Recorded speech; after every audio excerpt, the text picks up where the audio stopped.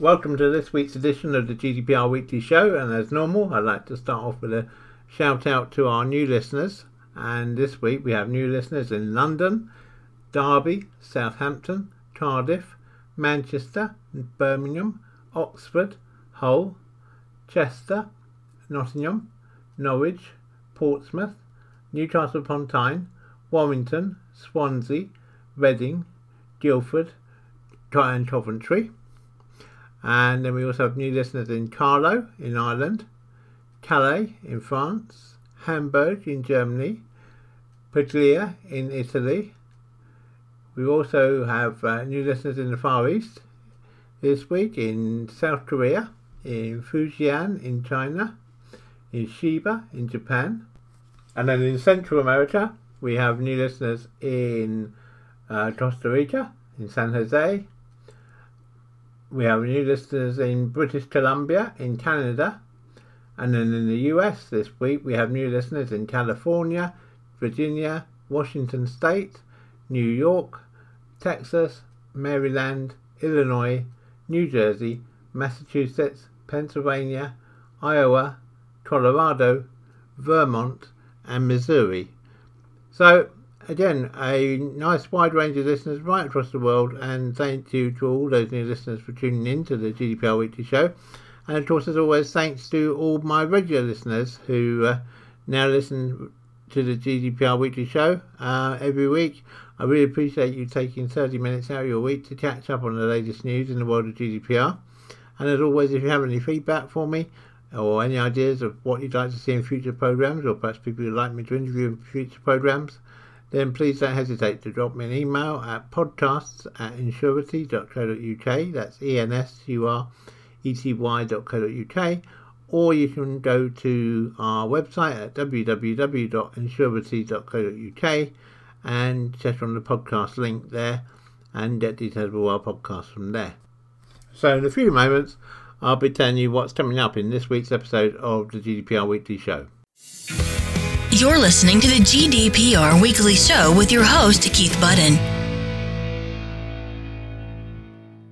So coming up in this week's episode of the GDPR Weekly Show, we have a update from the ICO on guidance towards GP surgeries and how they should be handling subject access requests. Whilst some of that is specific to GP surgeries, I would say to everyone listening, it's one article that's well worth listening to, because there are a number of outputs from that discussion which are relevant to all organisations and not just to GP surgeries. So please do have a listen to that article, this first article in this episode. We then have a look at the Data Protection Practitioners Conference, which is coming up in April. We then have a update on charities and what charities need to be doing to make sure they stay the right side of the law where GDPR is concerned. We then have an article looking at the results of a Cisco survey into GDPR, its uptake and its effects so far. And then we end this week's episode with an article about a war of words which has erupted between the Dutch ICO and the Internet Advertising Bureau, the IAB, over the use of cookie walls for websites. And that again is well worth a listen to see where the parts of what they're saying in their war of words will have any impact on your website or your organisation.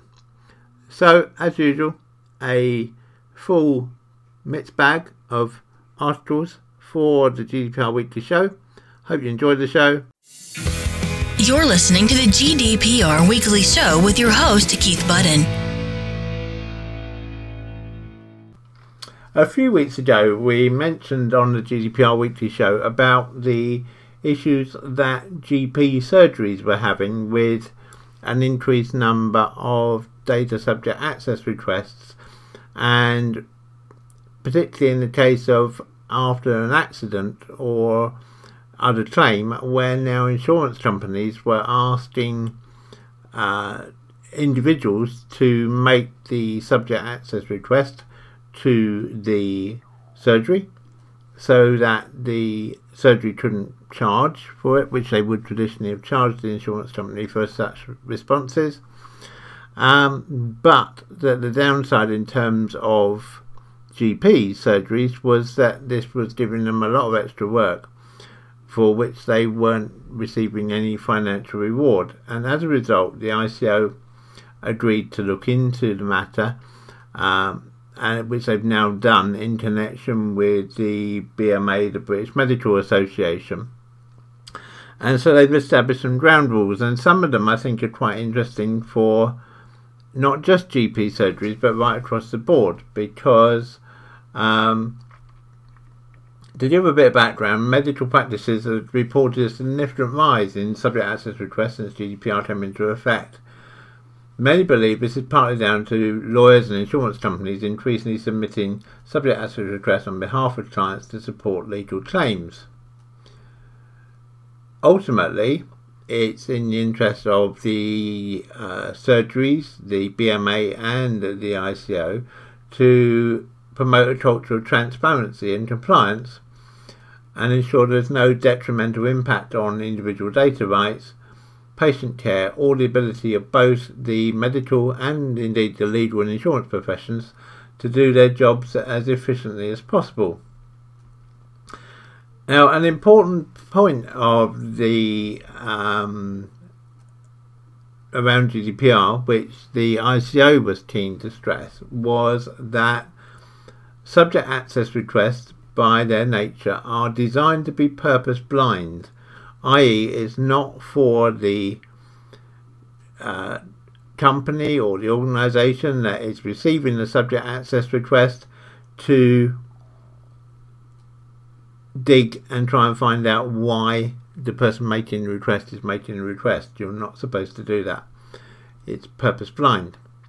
As a result, whether someone was making an inquiry just out of personal interest or they were making an inquiry to fulfil a legal claim or an insurance claim is really ruled to be of no interest to the GP.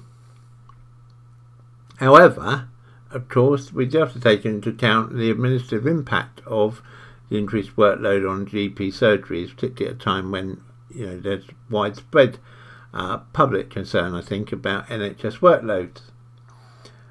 The ICO was keen to stress that GDPR is an evolution and not a revolution of data protection legislation, and in many ways the way that staff dealt with requests to ease the burden of printing reams of paper under previous framework are still valid. So they've come up with some practical tips, and I think these are useful to obviously to GPs but also probably to others as well. That it may be possible to satisfy a subject access request by, rather than printing out lots of information, by finding a way of providing the patient or the customer, in the terms of other organisations, with online access to their records. Because if they can view the details online themselves, then you don't have to provide the information to them. And if they then want a hard copy, it's for them to print it out from your online source rather than you having to print it out and post it to them. It was pointed out that any response to a request, to a subject access request, can be sent electronically, and that a surgery, or indeed any other organisation, only needs to print paper copies if it's asked to do so. And again, there's a judgment call there as to what is reasonable. But the ICO has made clear that they would frown upon a failure to provide paper copies solely because of volume, unless you could really justify as to why that was a substantial problem. What also came out from this, though, is that the ICO said to the GPs that they would encourage them, whilst they can't ask why the person making the request specifically wants the request, they can perhaps aim to hone down the information that the person's requesting. So, i.e., is the person only requesting information about treatment they've received in the last 3 months, or are they truly requesting all their data back to the day they registered with the surgery? And I think that, again, is an area that holds interest for everyone. So, you can try and define down a bit what data the subject access request actually covers.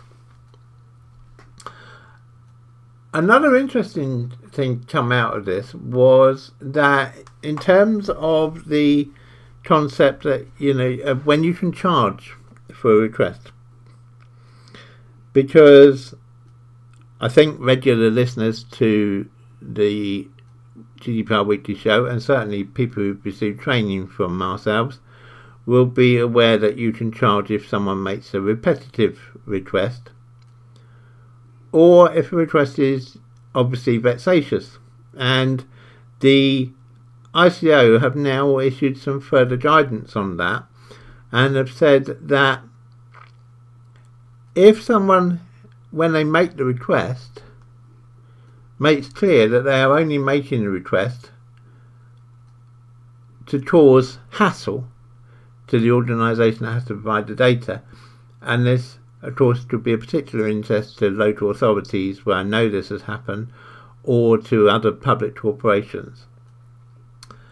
So if the person makes clear at the time that they make the request that they're only doing it to cause trouble, to cause hassle, then you are now entitled to make a charge for that subject access request, or to inform the person that there will be a charge, and then ask them whether they still want to go ahead or not. And that charge isn't restricted. It only has to be a reasonable fee, and a reasonable fee is reckoned to be your average salary rate for an admin person times by the number of hours that you think it will take to satisfy that particular subject access request. So if you had a request which you said was going to take you 30 hours, and your average rate of pay was £10 an hour, then you could say quite legitimately to someone, okay, we will fulfil that request for you, but it's going to cost you £300. And my guess is, in that scenario, a good number of people will decide that actually they don't want to cause you that much hassle. But of course it's about each individual to decide. But, and it's a big but, you have to be able to prove that that's what the person said when they made their subject access request. Now, clearly, if it's in writing, that's quite easy to prove. If it's a verbal request made by telephone, or by someone who's actually out seeing that member of the public, or a member of the public who walks into a store or an office, that's a bit more difficult. So do treat it with caution. But if you do have a true troublemaker, do bear in mind that that redress is now there, that you can make a charge. However, back to the issue of our GP surgeries for a minute. One interesting thing which the ICO has come up with, or has decided, is that if a solicitor is making the request on behalf of the individual and can show written consent from the individual, and indeed the BMA have now come up with a model form to use for providing that consent, then the GP surgery is being told that it has to comply with that request, and it can't charge for providing that information. However, what the ICO has decided is that if that request comes from an insurer, then even if they have a form saying that the person concerned has consented to them providing that information, then the GP surgery can still make a charge for providing that information. Now, I suspect it's going to be a short-lived win for GPs, because my guess is insurers will wise up to this and become firmer in their view to their clients, their people making an insurance claim, by saying that, we'll provide you with the words, but you must send it yourself to the surgery. And then once you get a reply, you forward the reply on to the insurance company. So I don't think that particular judgment by the ICO is going to make a big lot of difference. The other interesting thing to come out as well this week as part of this review, though, is the whole issue of GDPR for people who are deceased. Because GDPR by itself ceases to function once someone's died.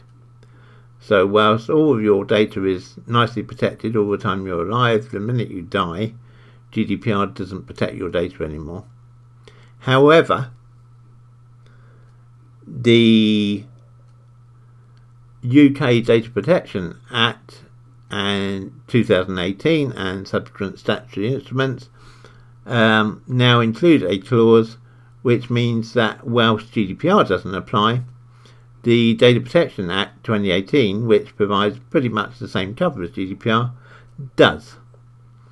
And so there will be restrictions on who can access your data or what data you can access from someone who is deceased.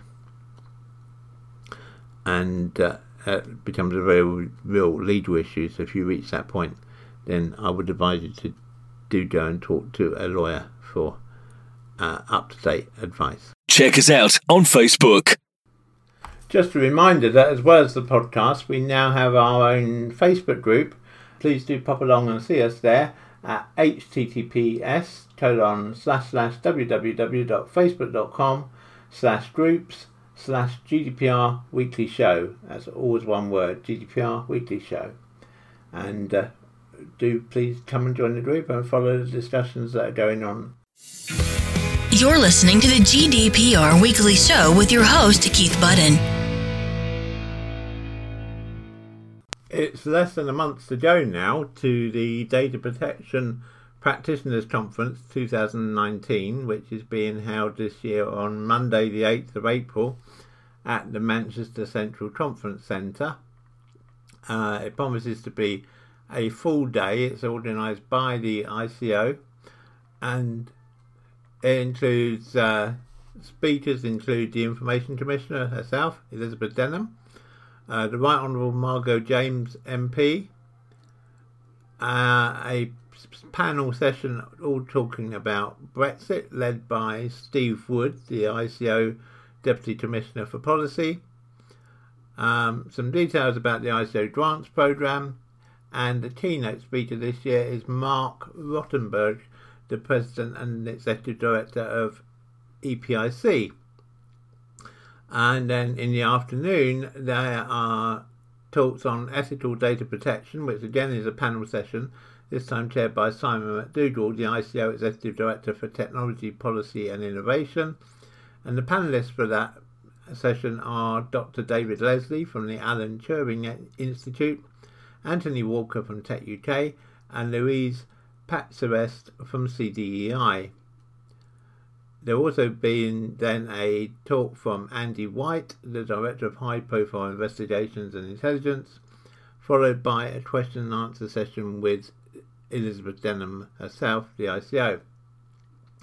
Now, tickets for the event have long since been sold out, but the good news is that the ICO will be making the whole conference available via live stream, so that those who are unable to make it to Manchester for the event in person can view the proceedings from their own PC or other device that has internet access.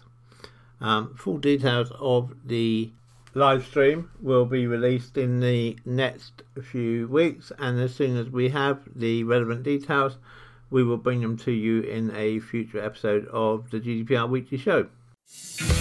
You're listening to the GDPR Weekly Show with your host, Keith Budden.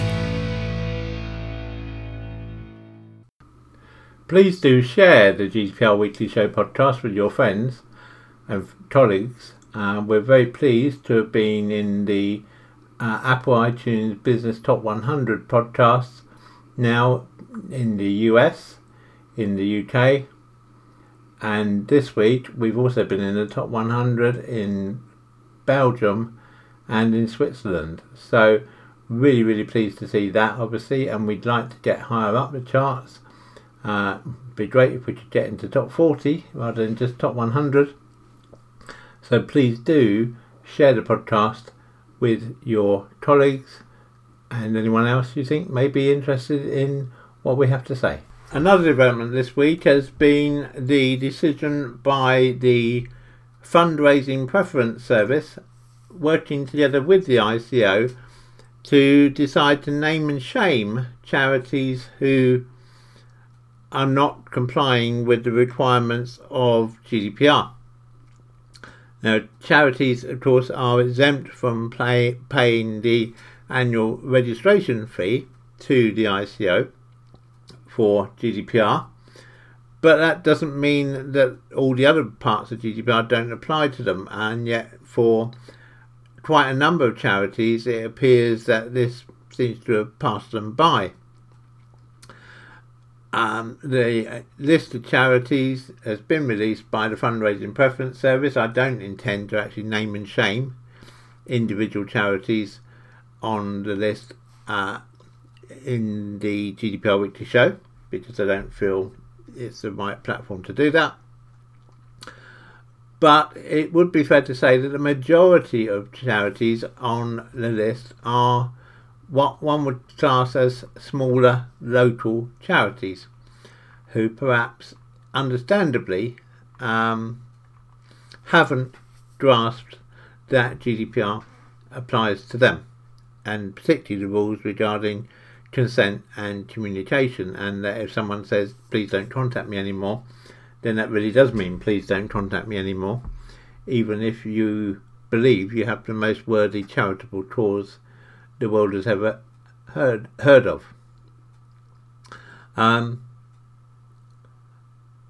But again, so if you're involved with local charities, whether that's as a trustee or whether that's as a charity that maybe as a business you work alongside, do make sure that they have grasped the concepts of GDPR, and indeed they are following best practice, because if they don't, they may well find themselves on this public list which is being produced by the fundraising regulator, and I don't think that actually that's going to be good news for the charities concerned.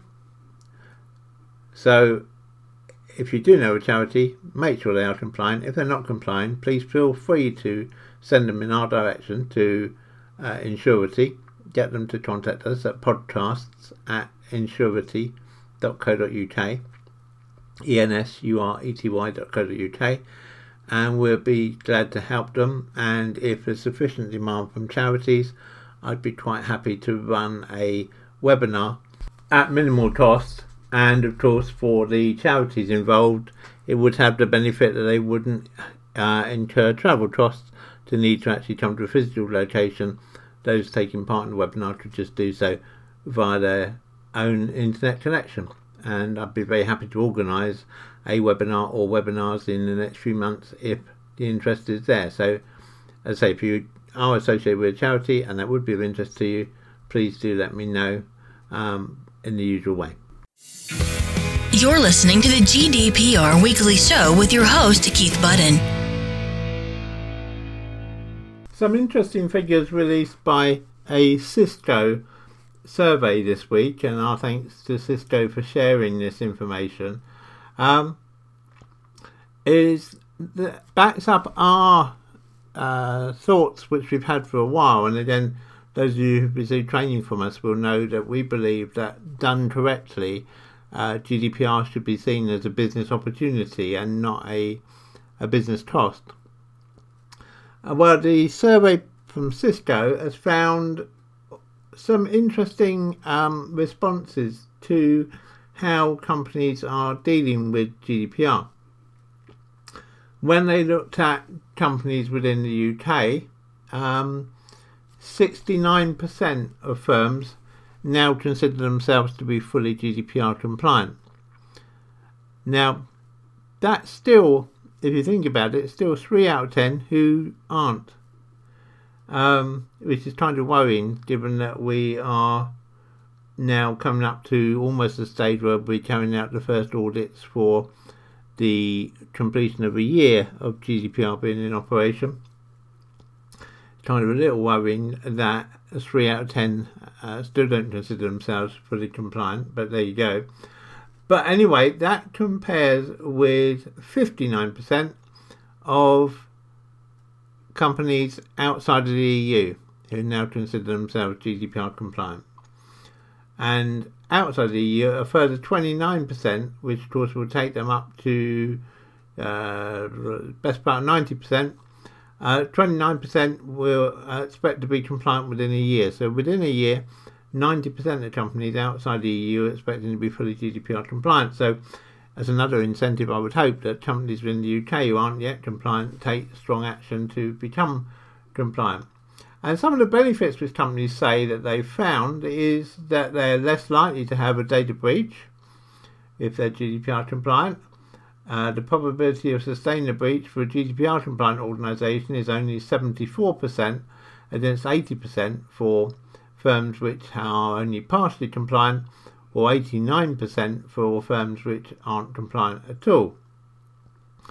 And also they found that when there is a data breach for companies who are GDPR compliant, that the amount of downtime they suffer as a result of data breaches is greatly reduced, from 9.4 weeks of downtime for companies who aren't GDPR compliant to 6.4 weeks of downtime for companies that are compliant. And obviously 3 weeks of company time can be a considerable amount of money in value to the company. But almost all, 97% of those companies surveyed, cited at least one of a host of benefits not directly related to data protection, and 75% cited at least two. For instance, 42% of firms said that GDPR compliance has improved the scope for innovation due to the fact they now have the right data controls in place. And also, interestingly, 41% of organisations said they were able to gain a competitive advantage against others or greater operational efficiency because now they knew they had all their data organised and catalogued rather than maybe being rather ramshackle as it might have been before. So by having to document what data they held, by having to document why they were holding it, and by having to document the processes that they were putting that data through, has given these organisations this benefit of being able to increase their operational efficiency and also to find new ways of working with that data, which maybe hadn't occurred to them before because they'd not actually taken the time to sit down and look fully at the data they were holding and what they were doing with it. Interestingly, over a third, 37% of companies asked, said they'd been able to reduce pre-existing sales delays due to privacy concerns from customers. And a similar number of organisations, 36%, said that they'd noticed that they'd increased approaches from investors. So it seems that, right across the board, from internally within the company to your clients to your potential future investors, people notice a real benefit of being GDPR compliant, which, as I say, goes back to what I was saying in our opening sentence of this section, that GDPR done correctly is a business opportunity and not a business problem. I'll to use the old adage that an opportunity is a problem looked at from the wrong end. If you'd like some help on discovering how in your business GDPR can be a opportunity rather than a problem, then we're always happy to have a no obligation discussion with you. So if you'd like us to do that, please do get in touch with us via email to podcasts@insurity.co.uk. You're listening to the GDPR Weekly Show with your host, Keith Budden. A war of words has erupted between the Dutch ICO and the Internet Advertising Bureau, the IAB, over cookie walls. Cookie walls are this concept that you will probably all have seen by now on websites, where it pops up when you go onto a website and says that this website uses cookies. Do you agree? Boom, boom. If you continue to use your saying that you do agree, etc. And most people just ignore them and carry on and use the site anyway. But some people do take notice and say, no, I don't want you to do that. And what the Dutch ICO is saying is that actually having that requirement that someone agrees to receiving tracking cookies from a website before they're being allowed access to the website, if you like, a price of entry to the site, is not compliant with GDPR. And the Dutch ICO says it's received dozens of complaints from internet users who had their access to websites blocked after refusing to accept tracking cookies. So it's taken the step now of publishing guidance on the issue. And it says that it's also going to be stepping up monitoring, adding that it is written to the most complained about organisations, although it wouldn't release any names when we spoke to them earlier this week, instructing them to make changes to ensure they come into compliance with GDPR. Interestingly, we've spoken to the UK ICO on this, and they say that they too have received complaints, but they've not yet come to any conclusions. Now, GDPR tightens the rules around consent as a legal basis for processing personal data. That's something we all know by now, requiring it to be specific, informed, and freely given in order for it to be valid under the law. Now, of course, consent's not the only legal basis for processing personal data, but most websites that are using particularly third-party advertising cookies are relying on consent, and that's typically via the cookie wall. The Dutch ICO's guidance makes it clear that internet visitors must be asked for permission in advance of any tracking software being placed.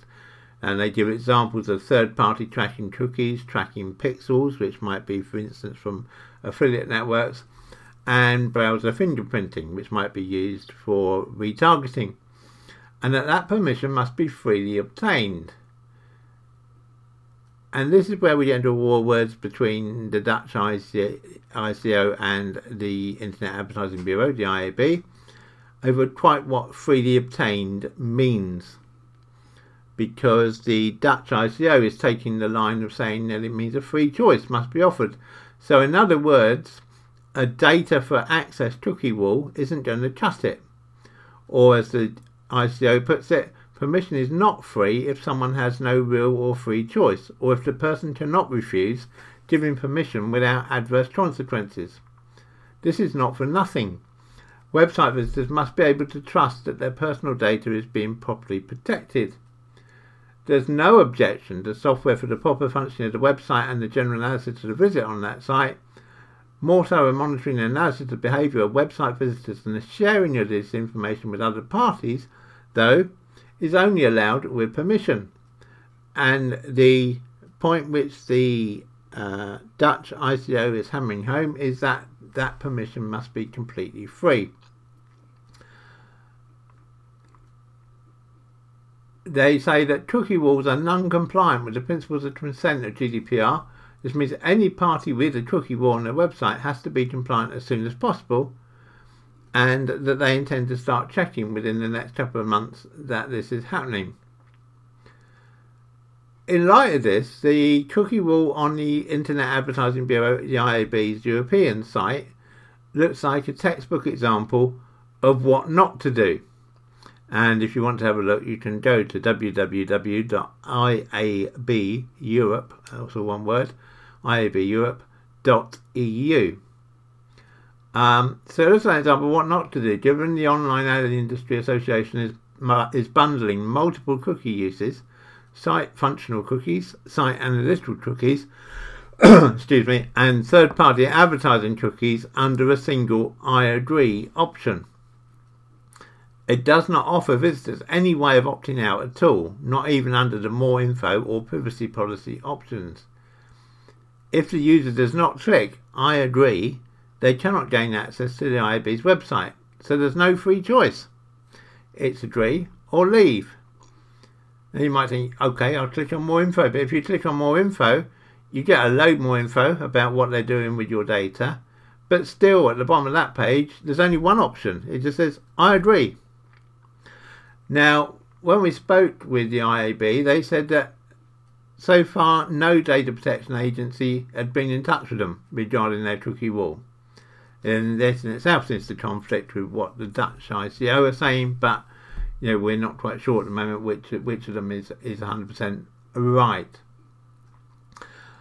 But interestingly, the IAB subsequently issued a statement saying that their view was that the e-privacy directive, and that's not the new e-privacy things which are currently under review, but the original e-privacy directive dating back to 2002 was what they were relying on, and that their view was that the e-privacy directive trumped GDPR.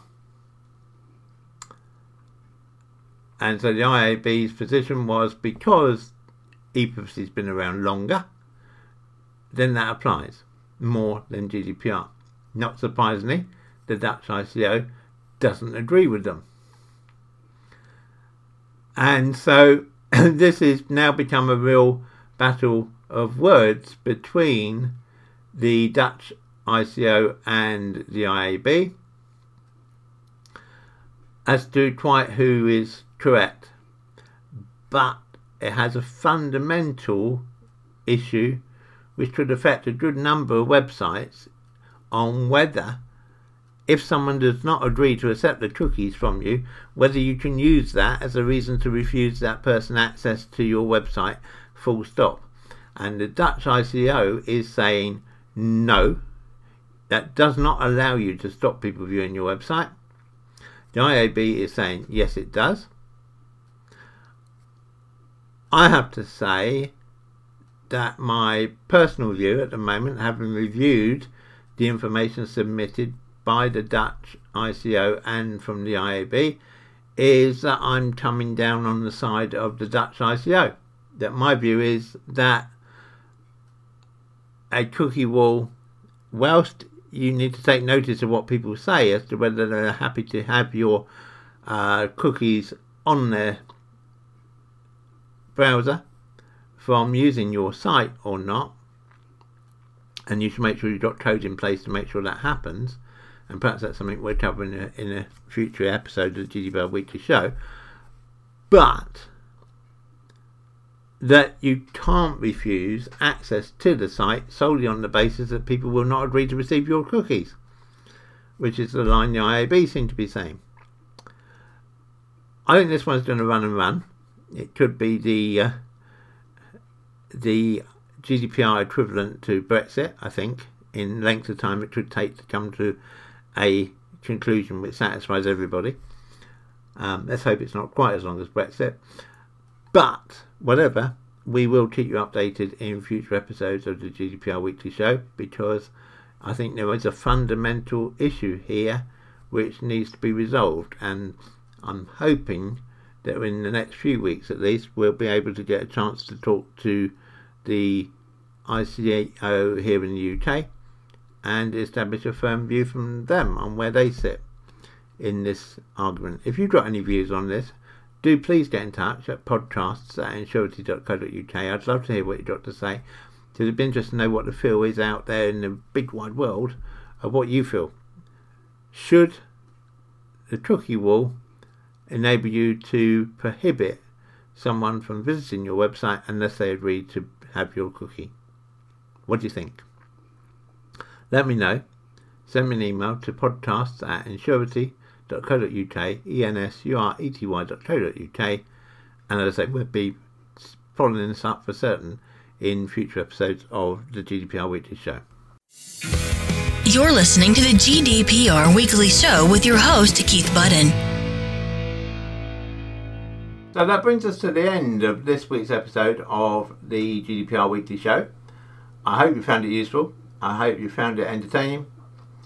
Please do let me know. Let me have your feedback by sending an email to podcast@insurity.co.uk. You can find out more about us at Insurity at www.insurity.co.uk. And I look forward to speaking to you again, same time, same place, next week. Have a good week, everybody, and remember to keep your data safe. Check us out on Facebook. The GDPR Weekly Show is an Insurity production. Follow us on Facebook at www.facebook.com/Insurity.